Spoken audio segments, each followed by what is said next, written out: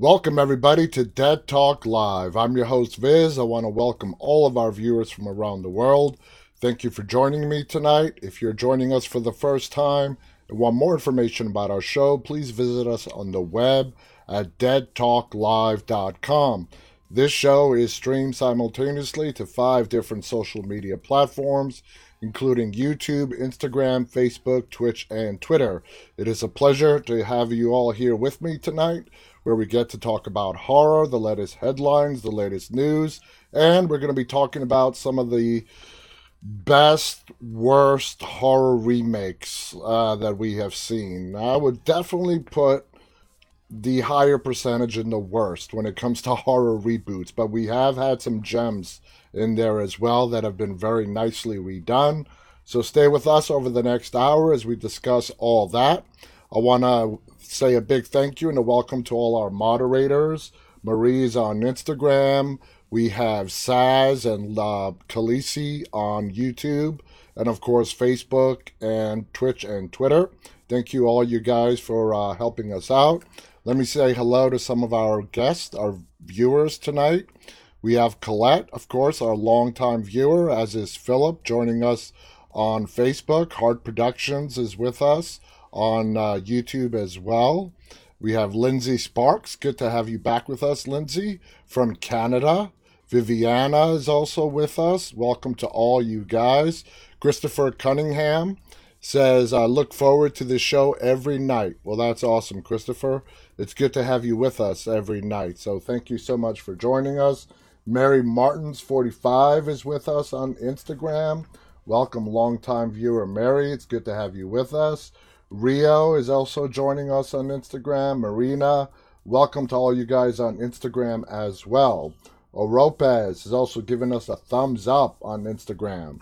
Good, nice big crowd. We had a huge crowd last night, and it looks like we have a nice big crowd again tonight. So let's just go ahead and jump right into it. Not a lot in the way of Walking Dead news today, but I saw this headline and I absolutely agree with it. The headline says, why it's time to give The Walking Dead another chance. As we have discussed endlessly here on this show, a lot of people stopped watching after Abraham and Glenn got whacked off the show, literally, in the beginning of season 7. They cannot watch any further. Hell, we've even had prior stars on the show who could not continue watching after that season 7 premiere, seeing friends dying in the vicious way that they died at the hands of Negan in the season premiere of season 7. But it's been a lot of years now. We've all had a chance to grieve the loss of Glenn and Abraham. The Walking Dead is back. It is strong.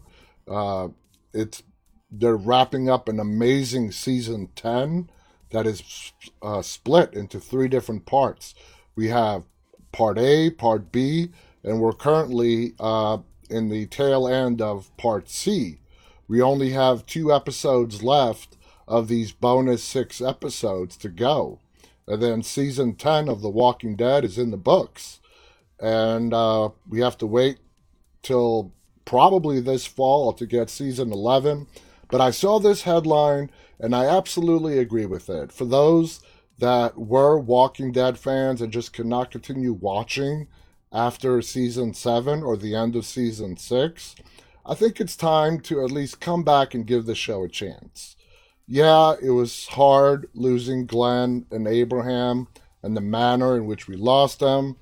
The last that, especially if people had not watched another episode since that premiere, Negan has come a long way. I would definitely not say full circle yet, but he has come a long way from that person that did kill Glenn and Abraham. He is trying to find redemption, even though, in my personal opinion, full redemption does not exist for Negan. There is a path for him to be in the group's somewhat good graces, but as far as full redemption, there is just a line that he crossed, that once you cross it, there is no coming back. No matter what you do. Really, no matter what you do.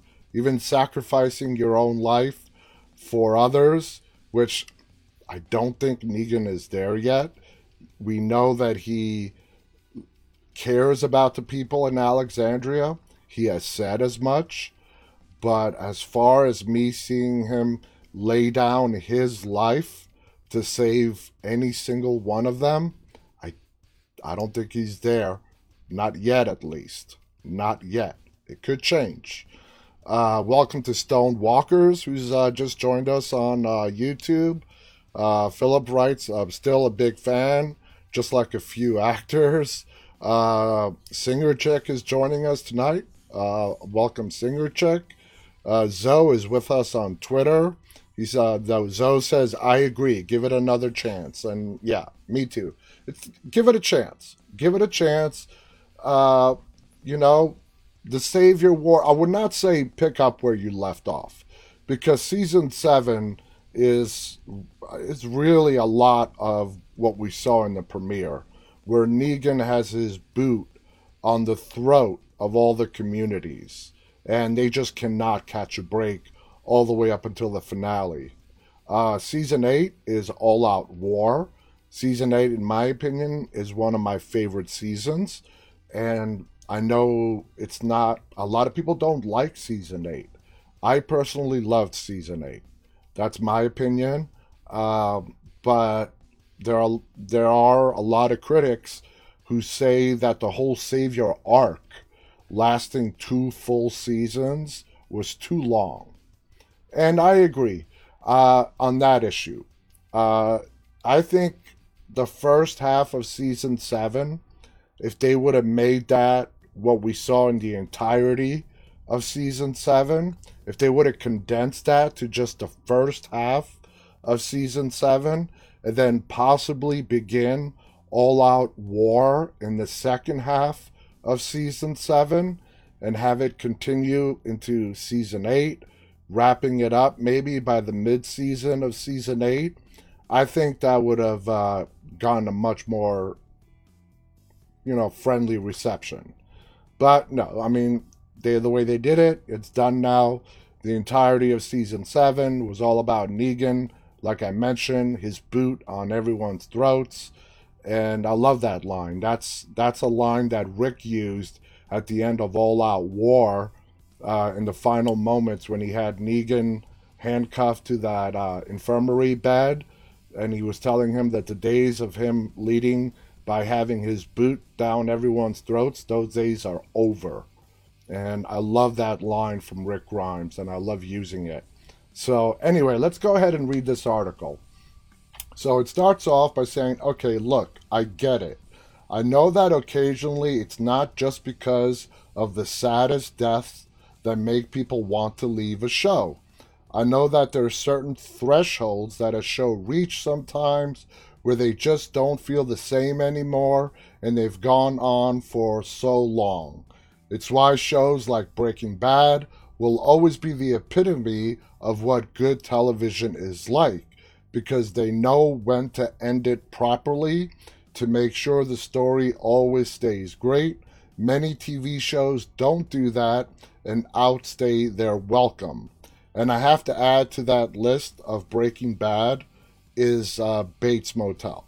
That's another series on a completely other network that knew exactly when to wrap it up. However, the one show that has gone on for so long that I do believe you should give another chance is AMC's The Walking Dead, and is finally going into its last season later in 2021. Obviously, this show is nowhere near as popular as it used to be, but I'm here to tell you why you should sit down and maybe binge watch The Walking Dead recent seasons. The Walking Dead had its lows, but it's also had some insane high lately. The world building has been expanded greatly. I remember when a lot of people started to drop away from the series. It felt like Rick's group was always just trekking along, finding a new place to settle down, and then somehow something happens to that safe place and they have to get back on the road and start all over again. It was the same process over and over and over. And I can understand why any Walking Dead fans with a brain would begin to lose interest and watch something else. And the writer goes on to say, I almost did. But I can assure you that there are some time they've really expanded this world. There haven't been any real local location changes since around season 5. If anything, they've only expanded the area in which the characters exist, giving more opportunities for plenty of new survivors from different areas, almost making this tiny survival area into a brand new world for everyone's favorite character. They've upped their game so much. The threats have been exponentially bigger and badder. Another big issue I had a long time ago was the threats on The Walking Dead didn't seem to escalate that much. I felt like everyone knew who the governor was. He was this big baddie that seemed to be nice on the outside, but sinister on the inside. We spent a season and a half following this guy, all the way up to a war that separated our survivors from the prison. But after that, the threats didn't seem to go anywhere. We've had some groups thrown in for a couple of episodes that were very much an issue, such as the wolves or the cannibals at Terminus. But the group always seemed to figure out how to get rid of them very quickly and move on with their lives while trying to find shelter or their next home. It didn't feel as prolonged as it used to be or as fleshed out.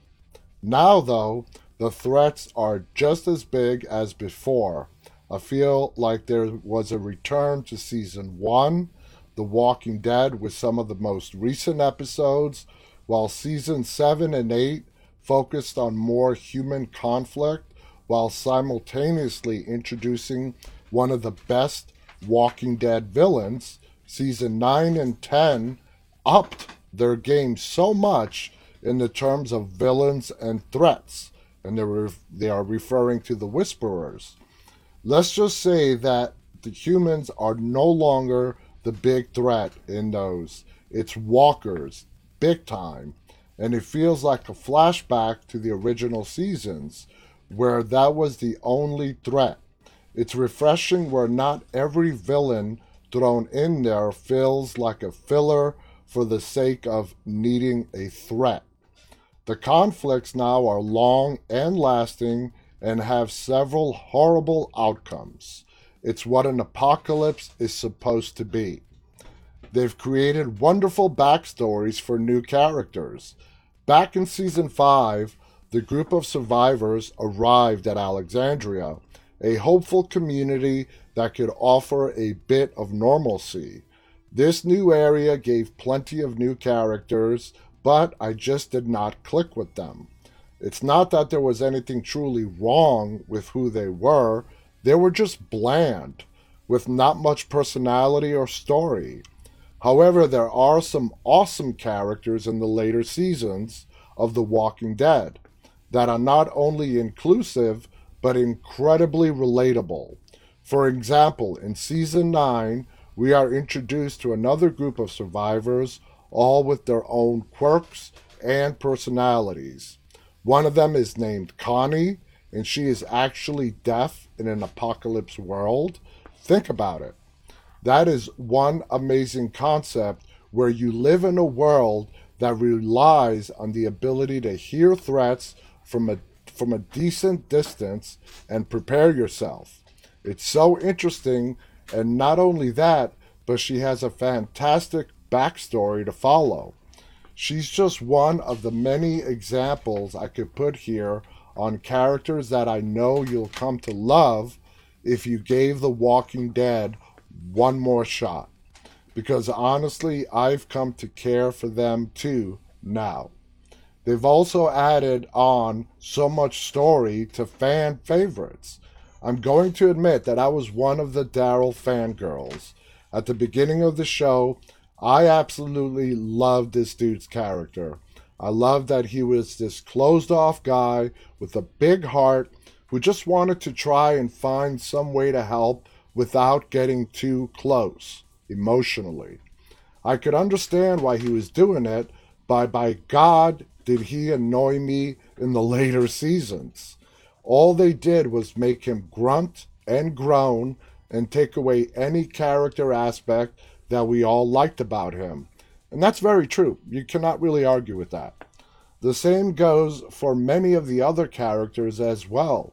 For so long, they were making such terrible decisions, and I felt that if we had truly lost the group of survivors we all became close to at the beginning of The Walking Dead. That was what made the show so good. Not the zombies around them, but the people fighting back against them. In more recent seasons, though, they really dig deep back into these characters that we adore and give them stories that are some of the best.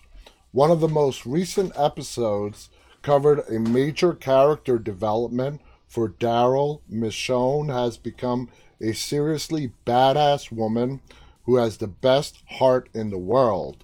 I even learned to love Carol because for a long time I hated all the decisions she was making. They've done a complete 180 on these characters from previous seasons, and I love it. The story doesn't feel like it drags along.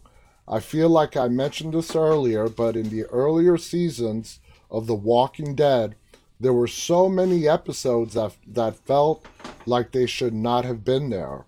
Many were filler, where the characters didn't do much and just sort of walked around in a forest trying to find shelter.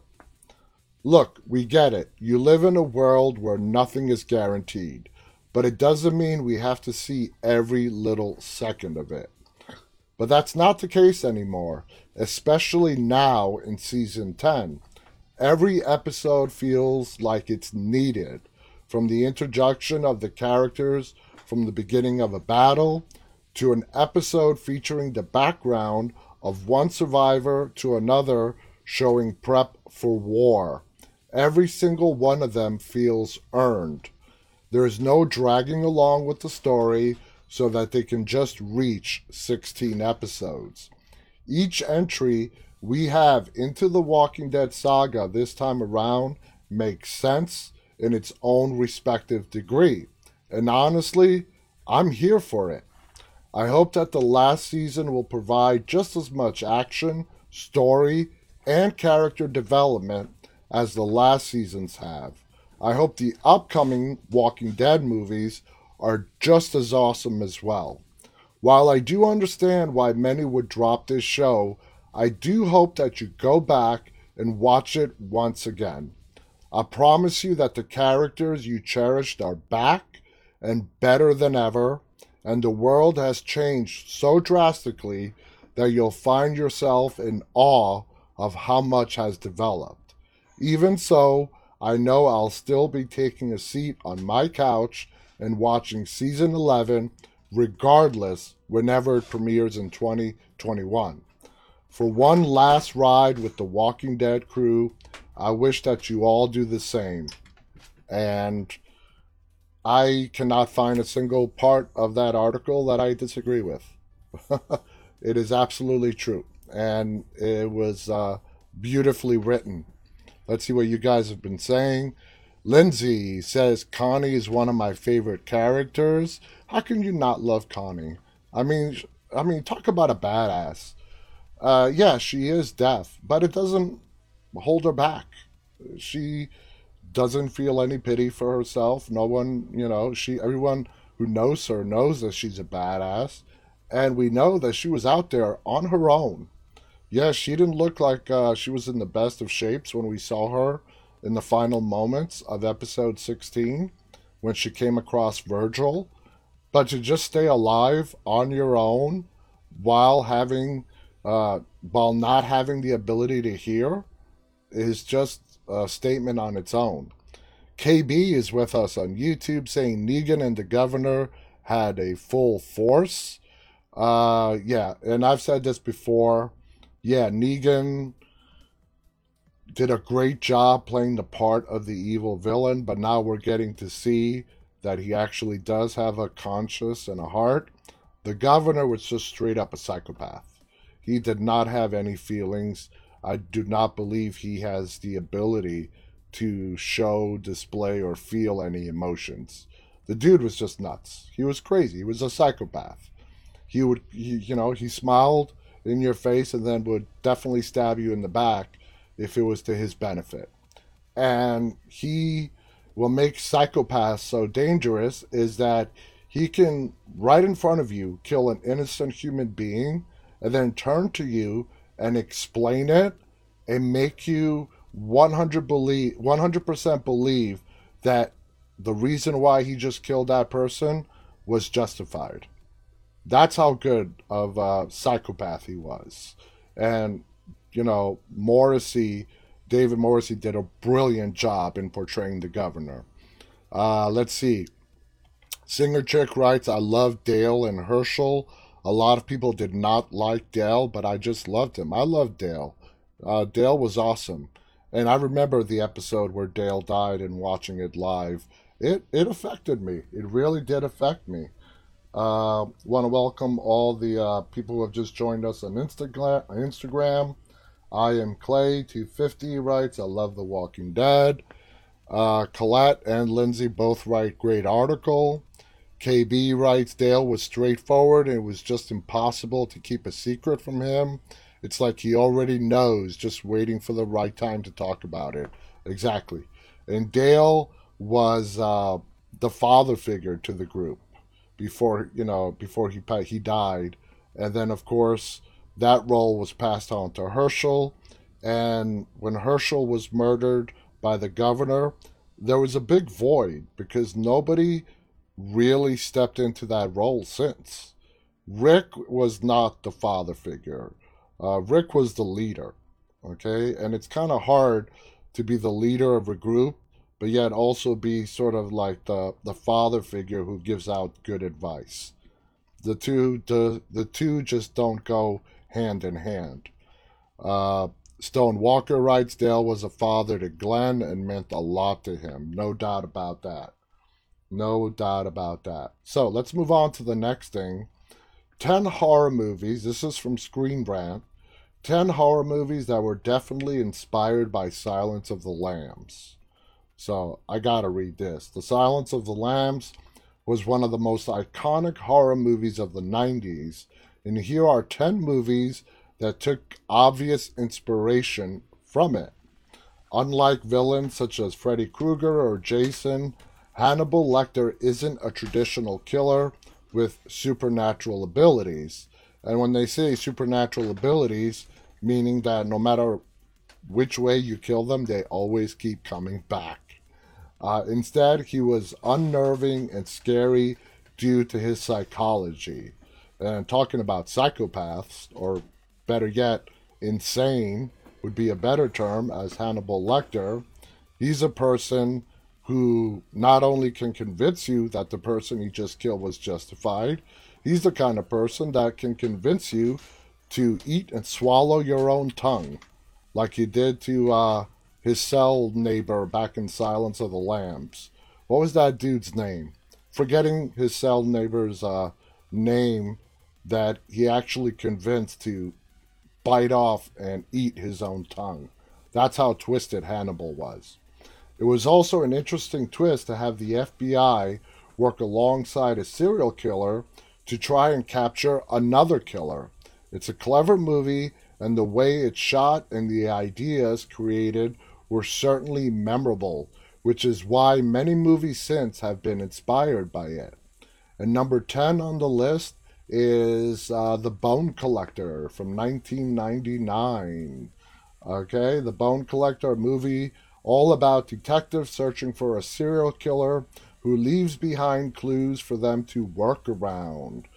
That's because The Bone Collector certainly takes inspiration from Silence of the Lambs in the sense which provides tension and a real thrill throughout the entire movie. Number 9 is another great movie starring Johnny Depp, and that is Secret Window, 2004. Great movie. If you guys have not watched this, definitely watch it. It's an amazing movie. One of the big reasons that Silence of the Lambs was both unnerving and engaging at the same time was the intelligence that the characters had. Hannibal Lecter may have been a villain, but he was also smart, and that is one of the reasons that Secret Window is so good. Number 8 is Frailty, 2002. When it comes to the idea of psychological horror movies, Frailty is a brilliant example of it, where there is the idea of demons in this one as the God's Hands killer story is played out. The movie constantly has audiences on edge with its clever dialogue and great twists and turns. Number 7, the Saw franchise. From 2004 to 2017, it is being revived this year. Not with the same sense, but it's a new movie that is derived from the Saw franchise called Spiral with Chris Rock in it, and that is coming out later on this year. So, of course, the Saw franchise is mainly known for the gore and the gruesome traps and games that the characters are forced to endure. However, there's also a lot of psychology within these movies, which is where the similarity of Silence of the Lambs becomes clear. John Kramer might create the traps to torture others, but the thought process that goes into everything he does is where the inspiration seems obvious. He talks throughout every decision, and every action has a reason and a clear consequence, and as is the case with Hannibal Lecter. Stone Walker writes, this movie is on my watch list. Colette on Facebook writes, it's great, Secret Window. It is great. It really is great. And it has such a great twist at the end. I'm not going to spoil it for you, but it really has such a great twist ending. So please, if you haven't watched it, you got to watch Secret Window. Johnny Depp, who's an amazing actor, was brilliant in that. Khaleesi, Miggs, yes, thank you, Khaleesi. Miggs was Hannibal's next cellmate over. He's the one that Hannibal convinced to bite and swallow his own tongue. Yeah, granted, the guy was not really mentally stable. He was in an insane asylum for the criminally insane, but still, you got to have a sharp tongue to have somebody do that. Number 6 is another movie that I bet you a lot of people here have never heard of or watched. It's called Copycat, 1995 with Sigourney Weaver. I can't believe it's that old, 1995. I mean, damn. This is a great movie. I'm going to give you my own summary about it. Sigourney Weaver plays a professor slash doctor who works alongside. Well, she's a novelist. She's an author who writes about famous serial killers. And she's so good at what she does, she works alongside law enforcement to catch serial killers until she actually becomes the victim of a serial killer. She gets saved, she doesn't get killed, but that traumatizes her so much, it makes her become a recluse, does not leave her apartment until these copycat killings start popping up from all the famous serial killers in the past. From the Boston Strangler, Dahmer, everybody, you name it. Somebody is copying these killings down to the very last detail. And it's a great movie, the way it plays out from the beginning to the end.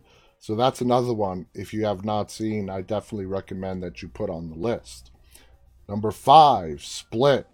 Man, this is just a list of great movies. Split 2016. One element of Hannibal Lecter that is very interesting is how his personality changes depending on the situation. He can be calm and kind at points, yet he is psychotic at others. And that constant change is what keeps audiences on edge when it comes to him as a character. This is something that Split took to new heights with the character of Kevin, who has over 20 different personalities. And he actually has named this group of extra personalities. He suffers from DID, dissociative identity disorder, what used to be called split personality. And Kevin here has 20 of them, at least. In the sequel, there's a lot more than 20, but he calls them the Horde. And that's what they are. They are the Horde. And the sequel, the sequel to this movie is actually a sequel to three different movies. They take three different movies and they combine them together to make a sequel. And it's brilliant. And it's called Glass, I think, is what the sequel is called. Anyway, this is something that Split took to new heights with the character of Kevin, who has over 20 personalities. He's an excellent character that people aren't able to predict, which is something that Lecter did brilliantly, and the film remains a high point in the career of director M. Night Shyamalan. So that's another one to put on the list. Number four, 2007's Zodiac. Much like Silence of the Lambs, this movie really leans into the thriller and mystery elements to provide the intrigue.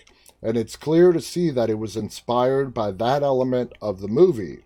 Of course, this is based on a true story with the Zodiac Killer, and it follows Robert Graysmith as he becomes obsessed with trying to find out who is behind the murders. And for a little bit of history lesson, the Zodiac Killer is the killer that has never been found, haunted the Bay Area from the late 60s and on. And Marie, I know you're watching. Did you know, Marie, that the Zodiac's first known killing was in Lake Berryessa? You know, I'm bringing this up because Marie lives very close to where the Zodiac Killer, his first credited kill is in Lake Berryessa, which is in near Sonoma, California, or Napa, California. They're both mixed and matched. Anyway, there are rumors that the Zodiac started killing much earlier than that, and that his killing actually started in Los Angeles. But his first credited kill is it was a couple that was parked by Lake Berryessa in the Bay Area in Northern California. So Marie writes, yep, super close. Number three on the list is Prisoners, 2013. Much like Silence of the Lambs, Prisoners is all about psychology, and it focuses on a villain outsmarting the police, leading protagonist Keller Dover having to take matters into his own hands when his daughter ends up missing. Keller has to do everything in his power to locate her, which sees him become increasingly more desperate, leading to some perturbing torture scenes. Number two on the list, Seven.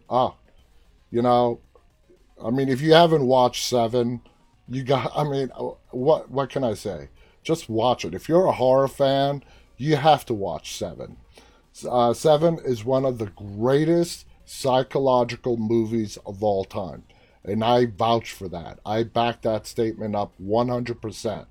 And it's one that will force audiences to think and question things from start to finish, bringing detectives together to find a killer who is using the seven deadly sins to claim his victims. This movie is very much about mind games. The serial killer is always one step ahead of the detectives, which is a similar feel to Silence of the Lambs. Having the intelligence to be put into a movie makes it very similar, and that's why this movie ended up becoming so popular. Seven is a movie that, no matter how old it gets, it's going to remain a classic. Jason, who's with us on Facebook, writes Seven, one of my all-time favorite films. Kevin Spacey was brilliant in it. He played the killer. And wow, he's a great actor, but what an amazing job. You had Morgan Freeman, Brad Pitt, Kevin Spacey. I mean, talk about a great cast. And the movie was phenomenal. Let's see. Number one on the list is American Psycho with Christian Bale, the year 2000. There are some clear similarities between Patrick Bateman and Hannibal Lecter in the sense that they are both charming yet equally terrifying. While American Psycho happily showcases the horror and murders that he commits, his over-the-top personality and intelligence definitely parallels the personality of Hannibal Lecter at certain points. Patrick's intelligence and psychology are things that make him a very memorable movie villain, which is one of the main reasons why Hannibal Lecter was so popular. Seeing this throughout the process and explanations add a new element to the proceedings and feel obviously inspired by Silence of the Lambs, though the most obvious influence was the Bret Easton Ellis novel on which it was based. And for those that have seen American Psycho, another great movie, I don't know if I would put it number one on this list. To me, Seven would be number one. But the ending of American Psycho, I'm not going to spoil it for you, but it just, for me, that ending, the movie is great.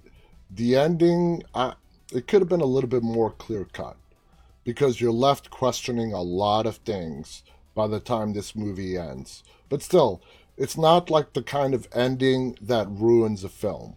And we've all seen our share of movies where we have a good movie and they try a little too hard in the final 30 seconds and end up kind of ruining the rest of the movie. That does not hold true for American Psycho. It's just an ending that really leaves you questioning. That's all I'm saying. Welcome to So Black Squirrel on Instagram, who's waving at us. Inta is also with us on Instagram. Hello to you guys. Davio has just joined us on YouTube. Colette says, I agree with you, Viz, as does Lindsay. Jason on Facebook writes, it's a bizarre ending. Exactly. It's a bizarre ending, and I think they just could have done it differently. I'm not saying that the way they did it is wrong. In my opinion, it could have been done differently. That's all I'm saying. So, damn, looking at the time here. Let's see. We have a lot of articles here. Let's see where we should go next. Ben Wheatley's new horror in the Earth posters teases tomorrow's trailer. Do we actually have a trailer in here? Or just a poster? It looks like we just have a poster. A new horror movie coming out by Ben Wheatley called In the Earth. Tagline is Take the Trip. We will return to that at some later date. We have Guillermo del Toro's Mimic, 1997. WTF happened to this horror movie? That's that's a classic headline. And I mainly pulled it up because of this headline. Let's see. The Invisible Man, The Exorcist, and more horror hits leaving HBO Max in April. So if you guys are HBO Max subscribers, it's good to know that there are some titles that if you have been waiting to watch on HBO Max, they will not be available in April. Those include The Invisible Man, which is an amazing movie, American Werewolf in London, The Exorcist, The Hills Have Eyes, Part 1 and 2. The Invisible Man, we already said. Ma and Open Water.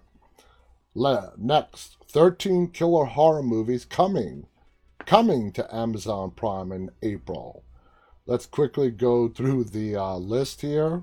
This is from Dread Central. Motel Hell.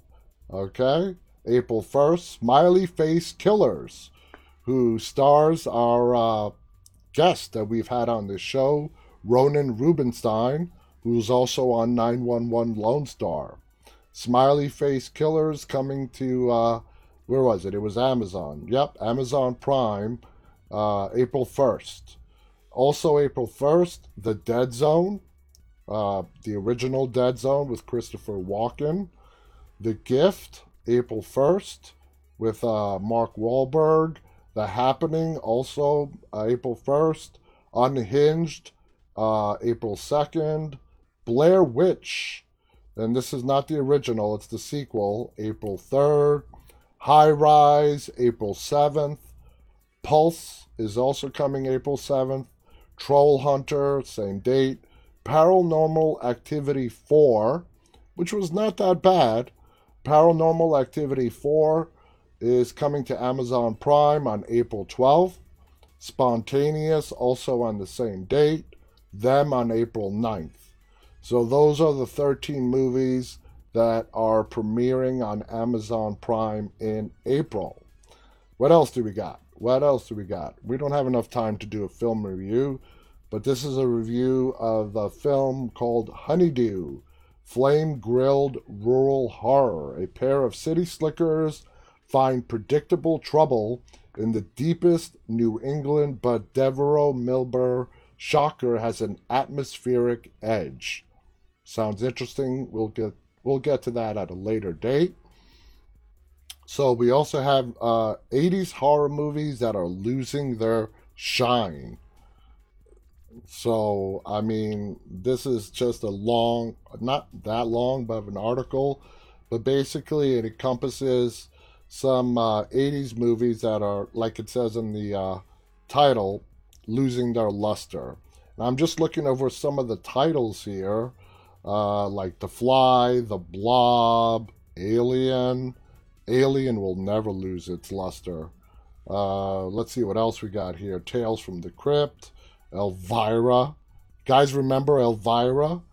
Let's see, just quickly scrolling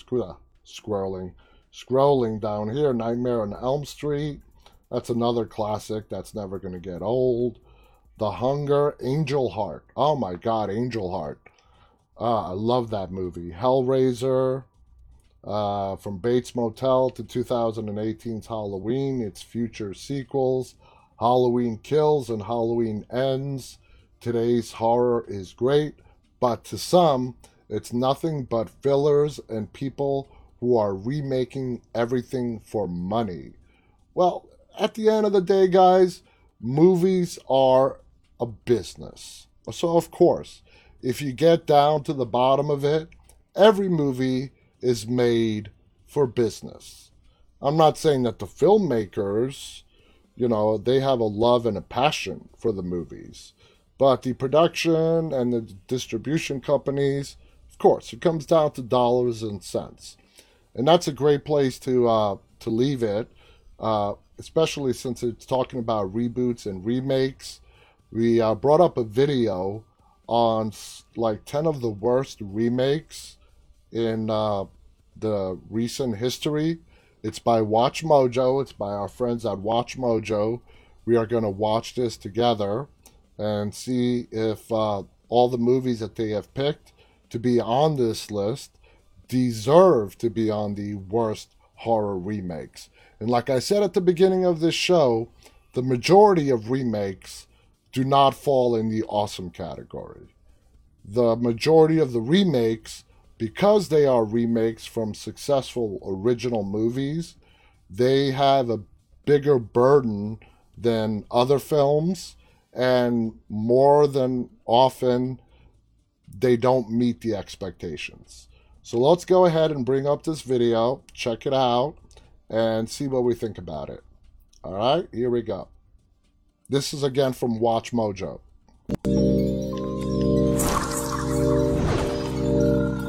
Welcome to Viviana, who's with us on Facebook. I got this! We can all agree that some things are best left alone, especially when it comes to the classics in horror. Those, oh my God, those beady Welcome red to eyes. WatchMojo.com, and today we're counting down our picks for the top 10 worst horror movie remakes. Get you and your family out of that house. Right now. For this list, we've picked movie remakes in the horror genre based on a mix of their lack of originality, negative reviews, poor acting and or production, as well as those that seemed completely unnecessary and or that they were redone only to make money.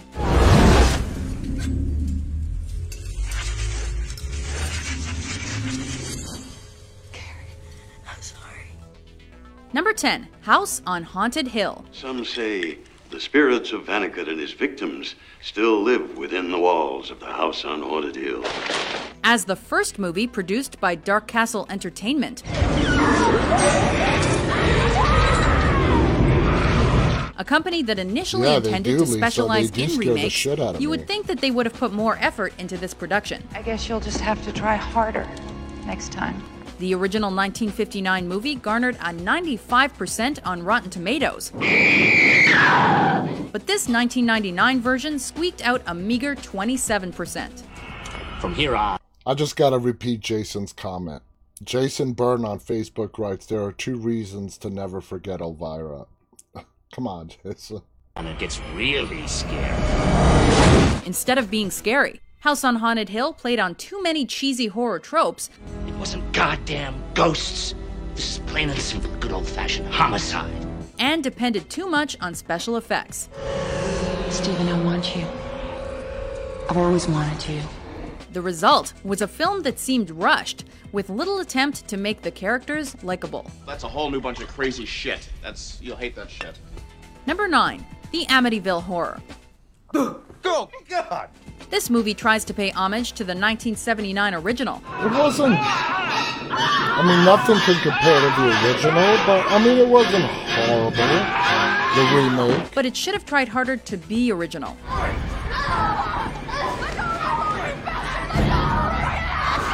Instead of coming off as authentic, maintaining the 1970s look for the set design seemed like a cheap way to make the movie appear scarier than it really is. We stay here. We'll have a house for the family, only there won't be a family. The Amityville Horror hinges on the believability of the father's descent into madness. But nice guy Ryan Reynolds was horribly miscast for the role. You listen to me. Ouch. You don't go down there. Understand? He really did a good job. The movie seemed to focus more on his washboard abs rather than the character's psyche. Seriously, you trying to kill me? Number 8, Carrie. Crazy Carrie! In contrast to the Oscar-nominated 1976 adaptation,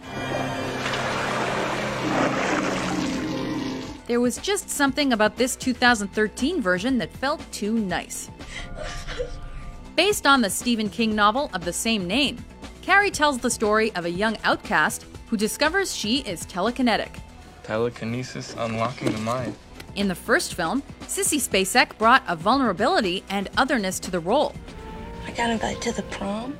However, in this adaptation, Chloe Grace Moretz seemed too likable to play a social misfit, and her make-under wasn't anywhere near believable. They mentioned it, so I'm going to expand on that point. In the remake, in the original and in the book, Carrie was an outcast because she was socially awkward, amongst other things. She was not the prettiest girl in the school, socially awkward, introverted, and the list goes on. And I do agree with them saying that Chloe, who was cast to play the role of Carrie in the remake, is a beautiful girl. And you look at this girl and you're like, why would this girl be an outcast in high school? So that's the point they're trying to make when they say that. My light went out Almost again. everyone in this new cast seemed too Hollywood and glamorous for their parts, and it just didn't work. This is bullshit! We didn't do anything wrong! Alright, let's go. Right, Sue? You're with me on this, right? Number 7. One Missed Call. To listen to your messages, press 1. Voice call received Wednesday, June 14th, 12:02 p.m. Hollywood often imports Asian horror movies and remakes them for a Western audience. But I heard them, okay? Leanne got a phone call, and so did Brian right before they died. The original and they was don't done always in do well. 2004. This film is no exception. Any dead people call? We're not home. Instead of playing up the suspense and darkness of the 2003 Japanese flick, 2008's One Missed Call added forced relationships and random scenes that were meant to scare but ultimately failed. That's not my ringtone.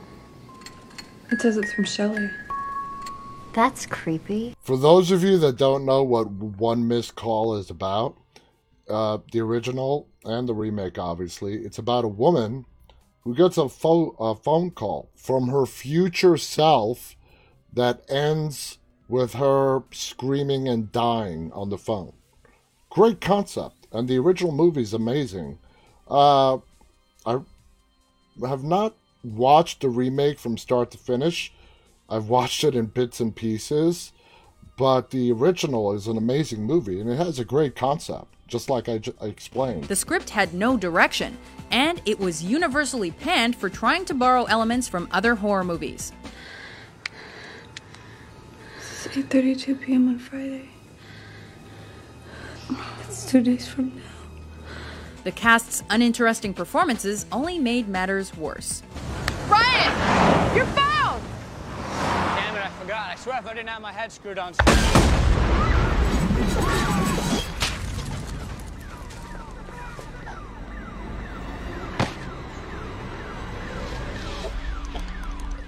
Number 6. Prom Night. Prom night? That boy's planning on getting laid. The 1980 version of agree Prom with Night this. was a straightforward slasher flick and knew it. For me, the 1980 Prom Night with Jamie Lee Curtis. It also had a completely different storyline. However, this 2008 remake pretends to be something that it's How many not of you by guys heard adding of the way too Jamie much Lee backstory Curtis to make the movie movie called Terror more Train? interesting. Can we go now? It's one of those movies that This has resulted gotten in the forgotten, opposite effect, proving just how poorly but written and it's stereotypical great. It's many from of its the characters 80s. It's were. called Terror It's Train. making me so damn mad, and on top of that, I have killer cramps. And in an attempt to earn more viewers and keep the movie PG-13, the filmmakers barely showed any bloodshed on screen, which kind of misses the point of a slasher film. Please don't do this. Please don't. Ah! Don't be afraid. Number 5. Yeah, A I Nightmare agree, on Lindsay. Elm Street. Produced by Michael Bay's horror production company Platinum Dunes, the remake of the well-regarded 1984 film Yeah, I agree seemed with pretty this, too. pointless from the start. Wake up, Nick! This was not a To good change remake. things up, the 2010 film took some of the campier elements away from Freddy in an attempt to get to his darker roots. This won't hurt. One little. I don't like how they just This made A changed Nightmare the on whole Elm Street character feel of bloated Freddy with Krueger, backstory and unnecessary which is exposition. what made Nightmare on He Elm was a Street so gardener. great. They changed his whole He lived in the personality. basement of the preschool, and you kids were his life. The movie's CGI also seemed to distract from the actual story, and it wasn't as memorable. It might have been a financial success, especially for an R-rated film, but it had nothing on Wes Craven's take. Who are you?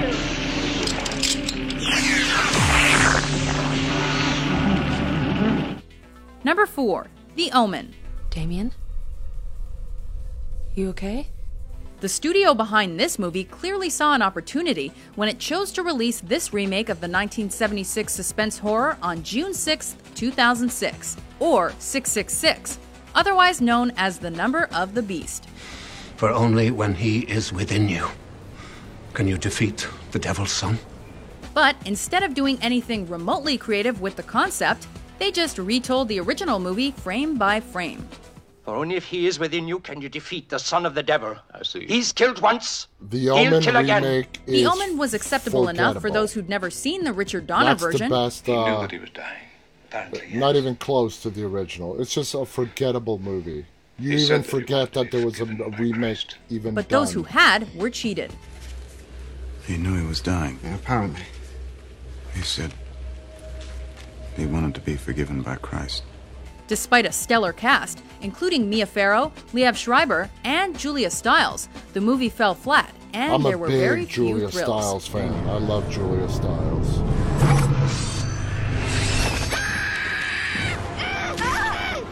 But as you can see, they really just Number 3, copied the The original Fog. frame by frame. It killed him. Oh, you know how I feel about this. Despite being Horrible. produced by John This would Carpenter, be number the director one on my of the list. 1980 original. Stay away from the fog. The 2005 remake, directed my by God, I Rupert hated the Wainwright, was remake of The problematic Fog. from start to finish. The fog killed them. Instead of creating the same sense of suspense and mystery the first film featured, I think I'll go to Vancouver now.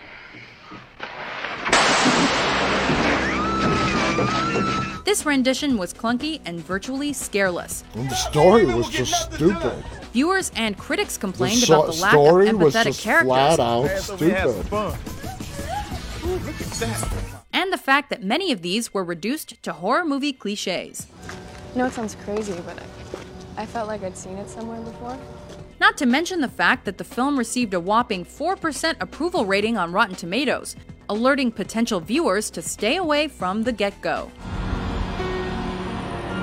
Yeah, this whole scene in the ending, oh my god. It's like, what the hell are you guys doing? What is this? Number 2, The Wicker Man. You know anything about a place called Summer's Isle? As an actor, Nicolas Cage Let's just quickly see what number 1 is. We're almost out of time. But yeah, for me, number 5, The Fog would be number 1 on this list. Without a doubt. The Hitcher. What are you doing, man? Okay. Alright, you know what? That's it. Ride's over, pal. So The Hitcher, another classic film that the remake is just forgettable. That's the best way. I mean, it wasn't horrible. If it was something on its own, done a little bit differently, it would have been cool and great. Not great, but it would have been cool. But the original Hitcher is amazing. And it's just one of those remakes, forgettable. The Fog, horrible. So anyway, that's the list of some of the worst horror remakes that have come out in the recent past. For the most part, they're right. There are a lot of remakes in there that you completely forget were even remade because there was nothing memorable about them. If you remember the title, your mind does not go to the remake, it goes to the original. So it didn't help the storyline. All it did was bring in new actors to play the same characters on a frame-by-frame basis. And if The Fog would have at least done that, it would not have been as bad as it was. Because, I mean, it takes a lot. I don't really criticize movies unless they're really, really bad. But The Fog remake was bad. Anyway, guys, we are out of time for tonight. Thank you so much for tuning in. Visit us at deadtalklive.com. Follow us on YouTube, Instagram, Facebook, Twitch, and Twitter. It's been a pleasure, as always. We are really short on time, almost past it. Thank you so much for tuning in. I'll be back on the air again with you guys tomorrow. Stay safe and always stay walking. Good night.